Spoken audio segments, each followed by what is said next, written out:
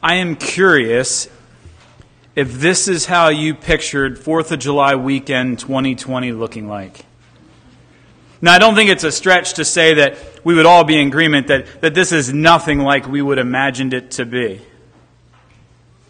The year has been different, to say the least. Let's recap the year so far, shall we? Brush fires in Australia, a drone strike in Iran, Prince Harry stepped down, presidential impeachment trial, Kobe Bryant and 8 others died in a helicopter crash, Brexit becomes a reality. That's just January.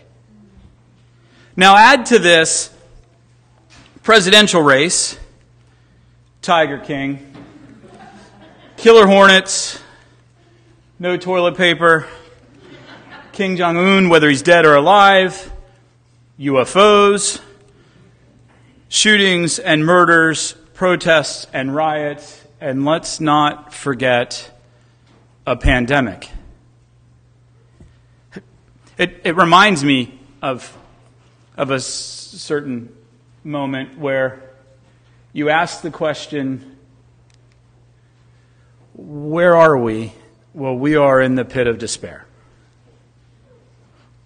Now, I'm not sure if it's possible to experience, to witness all of these things that I listed and many of the other things that I left out and not feel a sense of lament, a sense of sadness or even grief. But our lives are more than just headlines. Your life, your world has been filled with ups and downs this past year as well. And these moments don't necessarily make the headlines. But to us as individuals, they feel like leading stories. We all have these moments in our lives that are filled with grief and sorrow and pain and anguish. For myself and my wife Jessica and even my family, later this month, we'll remember the loss of our 18-week-old son. Almost a year ago, I woke up to Jess calling for me. She was in the bathroom and she had just delivered our son Timothy. Now, I've had the privilege of witnessing the birth of my 9 children. I've also been with Jess as we navigated 3 miscarriages. But I was not prepared for what I walked into. It was traumatic. It was scary. I had just lost my son, and now I am going to watch my wife die. Now, I'm grateful for the EMTs and their quick response and care. And as I watched Jess go in and out of consciousness, I prayed. After the ambulance raced Jess to the hospital, I prayed.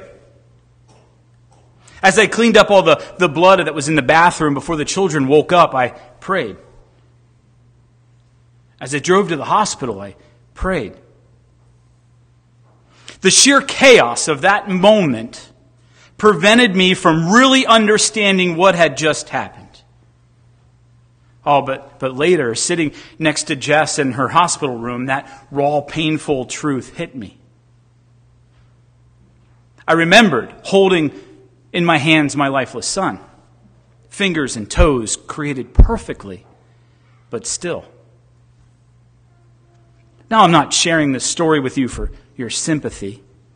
Because, brothers and sisters, I know that you in this room and those that are at home watching, you all have stories of pain and grief. You all have stories of suffering and anguish. I mean, the lists are long. Death, abuse, divorce, losing a job, broken relationships, illness, broken dreams, large and small. We have all experienced firsthand suffering. And we have all firsthand witnessed it in the lives of our loved ones, our church, our communities, and in the world we live in. C.S. Lewis, in his book, A Grief Observed, he writes this: we are promised sufferings. They are part of the program. We were even told, blessed are they that mourn, and I accept it. I've got nothing that I hadn't bargained for. Of course, it's different when the thing happens to oneself, not to others, and in reality, not imagination. So whether it's personal grief and loss, or the pain of suffering that you see around in the world we live in, it's often hard to know how to respond. If you have your Bible with you this morning, I'm going to ask that you open them up to the book of Lamentations. We're going to be this morning looking at the book of Lamentations in chapter 3. Lamentations comes right after the book of Jeremiah and before Ezekiel. The Old Testament can be broken up and divided into 5 sections. 5 books of the law, 12 books of history, 5 books of poetry, 5 of the major prophets, 12 of the minor prophets. And Lamentations can be found in that section of the major prophets. Now, as we prepare to look at Lamentations chapter 3 this week and next week, it would be helpful for us to speak just a little bit, for a moment, on some authorship and context. Now, this book is made up of 5 poems. 5 poems written by an anonymous author, although many scholars believe it to be Jeremiah. But the author here is writing about destruction and siege of Jerusalem by the Babylonians. So these lament poems that we see, they have and here in Lamentations, is the author describing the devastation and call for help. The punishment by God. The suffering and responding to God's goodness, as well as a petition to God and a prayer for restoration. One of the most well-known verses that comes out of Lamentations actually comes out of chapter 3. Verses 22 and 23, the steadfast love of the Lord never ceases. His mercies never come to an end. They are new every morning. Great is your faithfulness. But I want to use our time this morning to look at what comes before that decree. So we're going to go back and look at Lamentations chapter 3, verses 1 through 21. Follow along as I read. I am the man who has seen affliction by the rod of the Lord's wrath. He has driven me away and made me walk in darkness rather than light. Indeed, he has turned his hand against me again and again all day long. He has made my skin and my flesh grow old and has broken my bones. He has besieged me and surrounded me with bitterness and hardship. He has made me dwell in darkness like those long dead. He has walled me in so I cannot escape. He has weighed me down with chains. Even when I call out or cry for help, he shuts out my prayer. He has barred my way with blocks of stones. He has made my paths crooked. Like a bear lying in wait, like a lion in hiding, he dragged me from the path and mangled me and left me without help. He drew his bow and made me the target for his arrows. He pierced my heart with arrows from his quiver. I became the laughing stock of all my people. They mock me in song all day long. He has filled me with bitter herbs and given me gall to drink. He has broken my teeth with gravel, and he has trampled me in the dust. I have been deprived of peace. I have forgotten what prosperity is. So I say, my splendor is gone, and all that I hope for from the Lord. I remember my affliction and my wandering, the bitterness and the gall. I remember them, and my soul is downcast within me. Yet this I call to mind, and therefore I have hope. This morning we're going to look at just 3 points. We're going to look for a painful path, perspective, and preparation. We can see the path. In verses 1 and 2, I am the man who has seen affliction by the rod of the Lord's wrath. He has driven me away and made me walk in darkness rather than light. The grief and suffering that the author is speaking about is the utter destruction of Jerusalem. This was God's judgment and wrath. We know that pain and suffering demonstrates itself in different ways, and we can read in Job that the suffering and loss that he endured was not judgment and correction. But what we read here is just that. God has used the Babylonians to judge the people of Israel. We also see this in the words of David in Psalm 38:5. My wounds stink and fester because of my foolishness. In Psalm 51, David is in pain and repentance is needed. The pain, or the path of our pain, and the path of our grief, and the path of our suffering and brokenness matters. Pain that comes from living in a fallen and broken world will help to shape us and ultimately draw us closer together. And He's working on perseverance in our lives. Romans 5:3-5 shows us this. Not only that, but we rejoice in our sufferings, knowing that suffering produces endurance, and endurance produces character, and character produces hope, and hope does not put us to shame, because God's love has been poured into our hearts through the Holy Spirit, who He has given us. Suffering that is used for character and endurance, and there's suffering that is used for judgment and correction. There are two paths. You don't need to live a long time to know the difficulty in distinguishing these two paths. I'm not even sure I would tell you that they're always separate. But make no mistake, there is suffering and grief that you are dealing with because of your sin. And there is suffering and grief that you are dealing with because God is using it for your growth.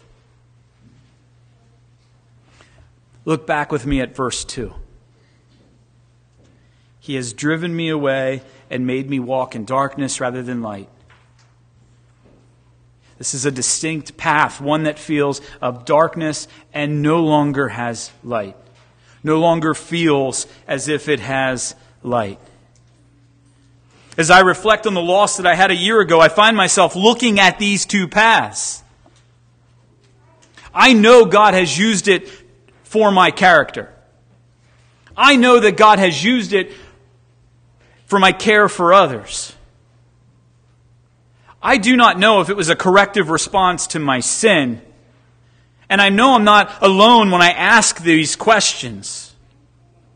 Recognizing which path will not always have an answer. And I know that sounds convenient for me to stand up here and say, but we need to keep looking for opportunities to grow in our sanctification, and we need to be open to God revealing sin in our lives, and then we need to be quick to confess and repent. We need to look at the path we're on. Paths of character and growth, or paths of sin and repentance. And sometimes they run very closely together. Our second point is perspective. Now there's personal perspective and there's outside perspective. Let's look back at the text. We're going to look back at verses 3 all the way almost to the end. And I want you, as I read this again, I want you to listen for all the me's. I want you to listen to the personal perspective that's being written here. Indeed, He has turned His hand against me again and again all day long. He has made my skin and my flesh grow old and has broken my bones. He has besieged me and surrounded me with bitterness and hardship. He has made me dwell in darkness like those long dead. He has walled me in so I cannot escape, and He has weighed me down with chains. Even when I call out or cry for help, He shuts out my prayer. He has barred my way with blocks of stone. He has made my paths crooked. Like a bear lying in wait, like a lion in hiding, He dragged me from my path and mangled me and left me without help. He drew His bow, and He made me target for His arrows. He pierced my heart with arrows from His quiver. I am the laughingstock of all my people. They mock me in song all day long. He has filled me with bitter herbs and given me gall to drink. He has broken my teeth with gravel. He has trampled me in the dust. I have been deprived of peace. I have forgotten what prosperity is. So I say my splendor is gone, and all that I hope from the Lord.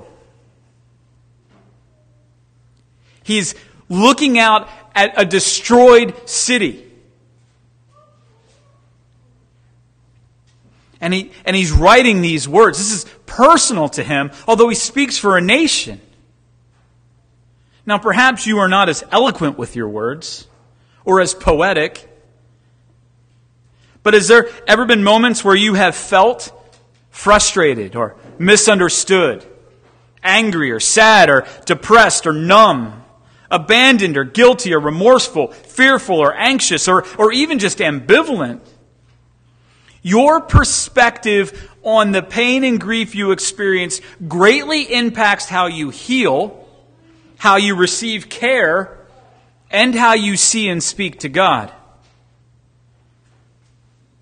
I know in past moments of suffering and past moments of grief, I have been incredibly angry with God.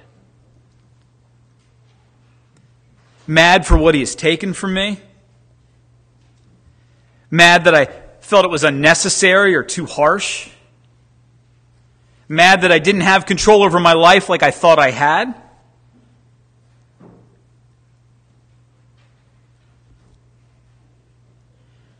Your perspective, how you see your pain, shapes how you see God, shapes how you speak to God, shapes how you receive care, shapes how you give care.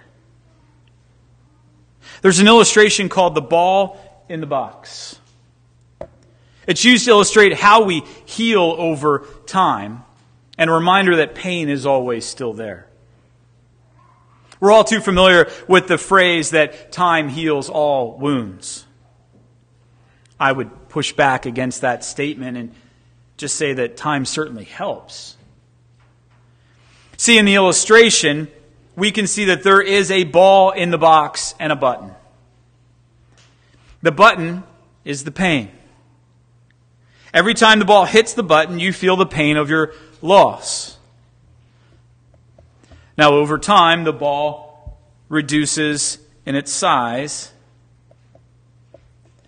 and the ball becomes less. The ball continues to get smaller, but the ball and the button are always still there. And when that button is pushed, it brings back those feelings, it brings back those memories, and it can even bring back those questions and laments that we have for God. Although it is diminished, not as frequent, it can be just as raw, just as painful, and just as real. Your experience and your perception are your own. Two people can experience the same loss, suffer the same tragedy, and will respond very differently. Again, notice the me statements in this text. We could witness the same tragedy, we could witness the same suffering, and we would respond very differently. Brothers and sisters, do not expect others to suffer the same way you do. Your pain and your grief does not always provide you with a free pass, however. You are still accountable for the things that you say. Yes, even in your hurt, you're accountable for how you speak to other people, how you interact with other people. You may feel that you've been walled in. You may feel that you have been devoured by a lion. You may feel that you are being mocked and made to eat gravel. And it's okay to feel that way. It's okay to be raw and exposed. And it's okay to feel grief. Just remember that other people will share a different perspective. So even in the care that they come and try to share with you, even the words they use, you need to realize they're coming to you with a different perspective. And you're accountable to how you interact with them as well. We see this in 1 Corinthians 12, 25 to 27. So that there should be no division in the body, but that its parts should have equal concern for each other. If one part suffers, every part suffers with it. If one part is honored, every part rejoices with it. Now you are the body of Christ, and each one of you is a part of it. We're all a body, but yet different members. When one part suffers, we all suffer. We just see the suffering different. We perceive the suffering different. And as we look at outside perspective, it's easy. Oh, it's so easy for us to take the seat of judgment.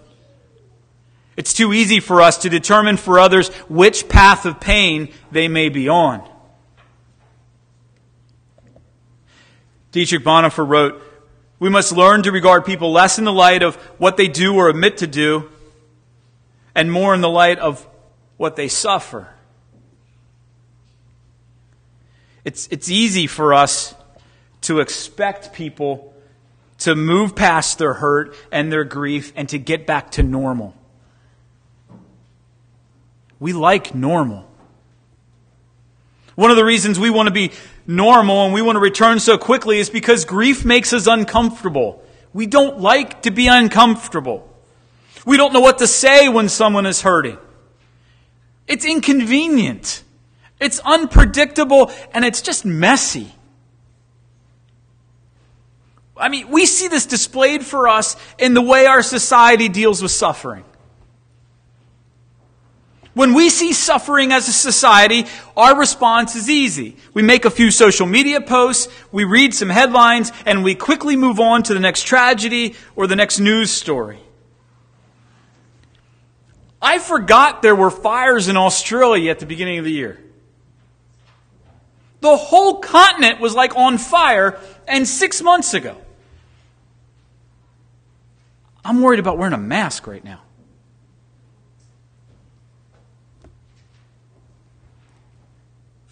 How quickly we move on. And how does this look in your family or community? How do we respond? Well, we send a card or we tell them that we're praying for them, and both of these are very good things. Maybe we reach out to them, offer a meal, offer to listen. These are good things. But in the midst of those good things, let me just offer you a suggestion. In your card or your text, the note you send or the conversation you have with the person that's grieving,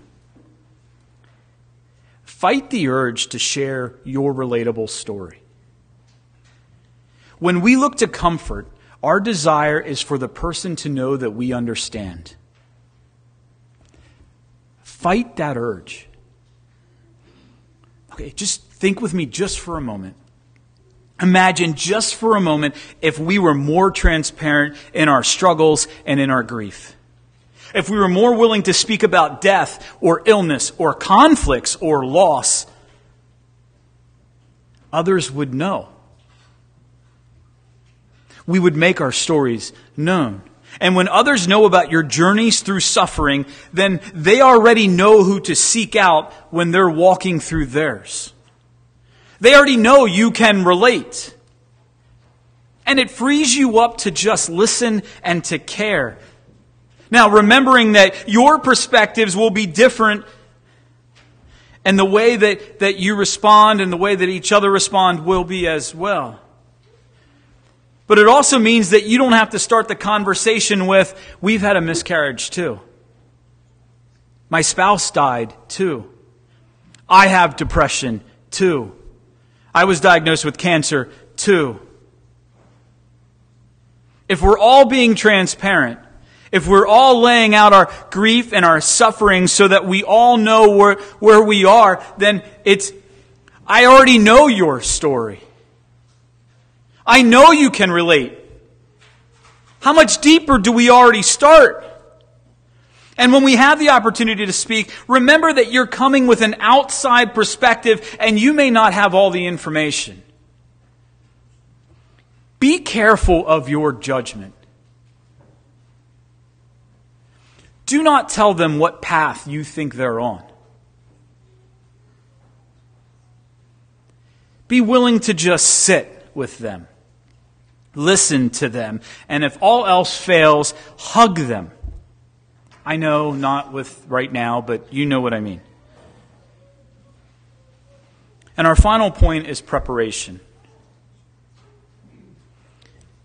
We live in a world that is broken. We live in a world that is full of sin. Pain and grief and suffering are a result of sin. Scott Swain, in an article for the Gospel Coalition titled, "The Heart is Not a Cup, There's a Better Metaphor," he reminds us that if we fail to appreciate that from a redemptive historical perspective, these are days of sorrow. It is not yet the day when God will wipe every tear from our eyes once and for all. We will suffer grief and loss. We will suffer pain, every one of us. Ourselves, our families, our children, our neighbors, our church. It will happen.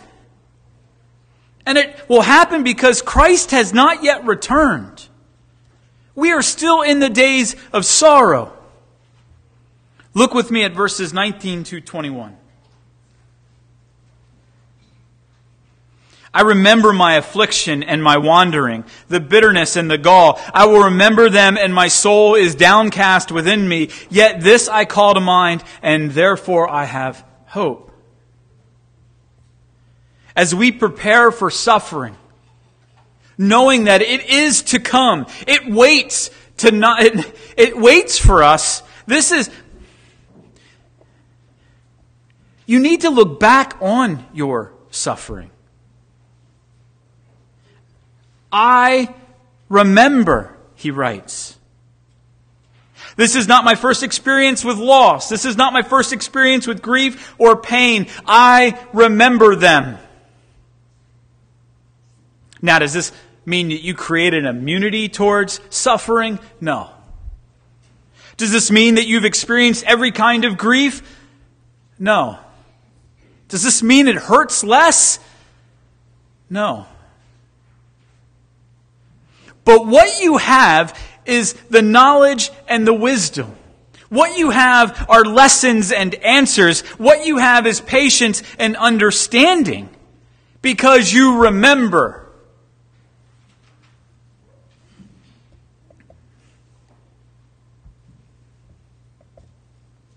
In a 9 Marks article in 2018, Dave Furman shared 5 ways that pastors can prepare their churches for suffering.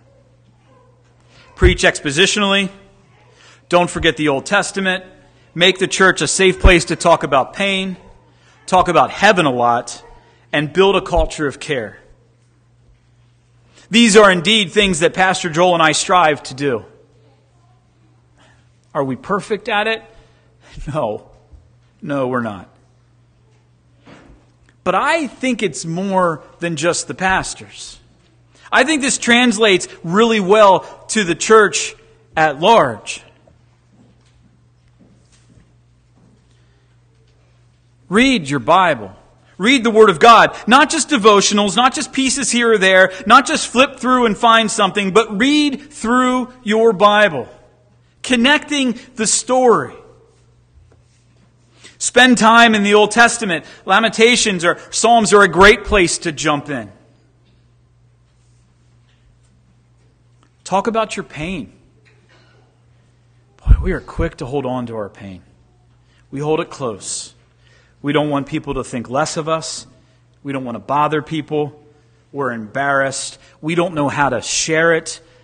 But brothers and sisters, help me make this a safe place.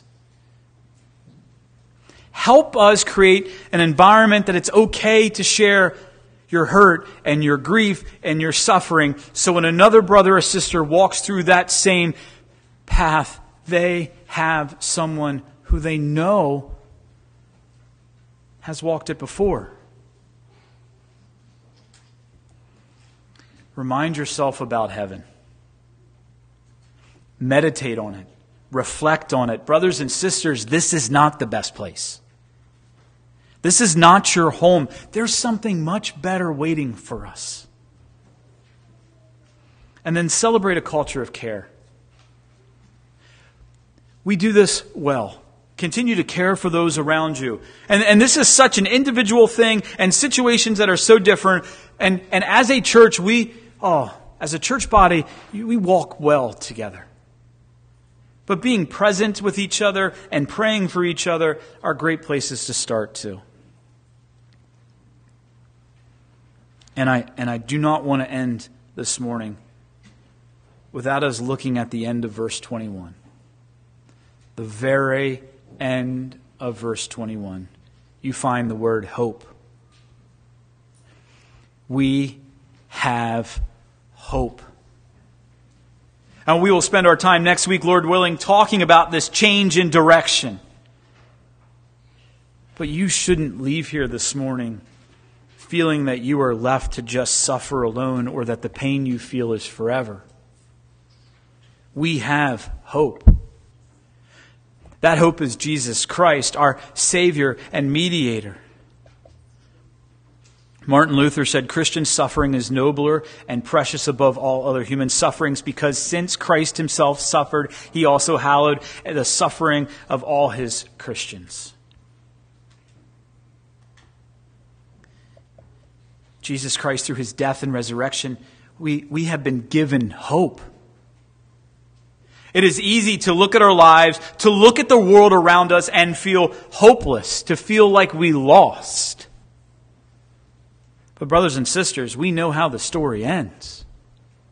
You can read the last, like you can go to the back of the book. We know there will be a day without tears. We see this in Revelation 21.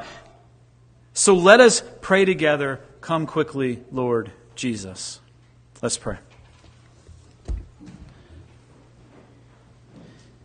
Heavenly Father, we are grateful and thankful for this morning. We thank you for the opportunity that we have to come together. We're thankful that we can sit relatively close to one another, that we can hear others sing with us, that we can worship with brothers and sisters. Father, we thank you for the many volunteers this morning. Father, we're grateful that there's nursery and 2s and 3s this morning. Father, we're also thankful that you have provided your Son for us. That as we walk through the pain, as we walk through the anguish, as we walk through our grief and suffering, we are not alone. But Father, would we be open to the path we're on? Would we recognize suffering for character or suffering for sin? And Father, if it's character, would we embrace that? Would we strive to do so to bring you honor and glory? And Father, if for it be sin, would we confess and repent quickly that you would get honor and glory as well? Father, ultimately, the suffering and pain that we feel is a result of sin in this world, but you use it for your good.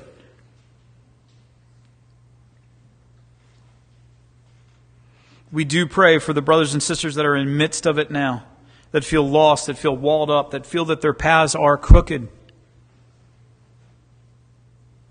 Would their names come to our minds? Would we pray for them? Would we recognize the perspectives that we have as we approach them and speak with them? And then ultimately, Father, would we continue to prepare ourselves by remembering the pain that we've walked through? Would we spend time in your word? Would we grow in our knowledge of what is to come? And would we be open to sharing with our brothers and sisters here in this church? Father, again, we know this is only possible through your Son who has given us hope. Our Lord and Savior, Jesus Christ. We pray all these things in His name this morning. Amen.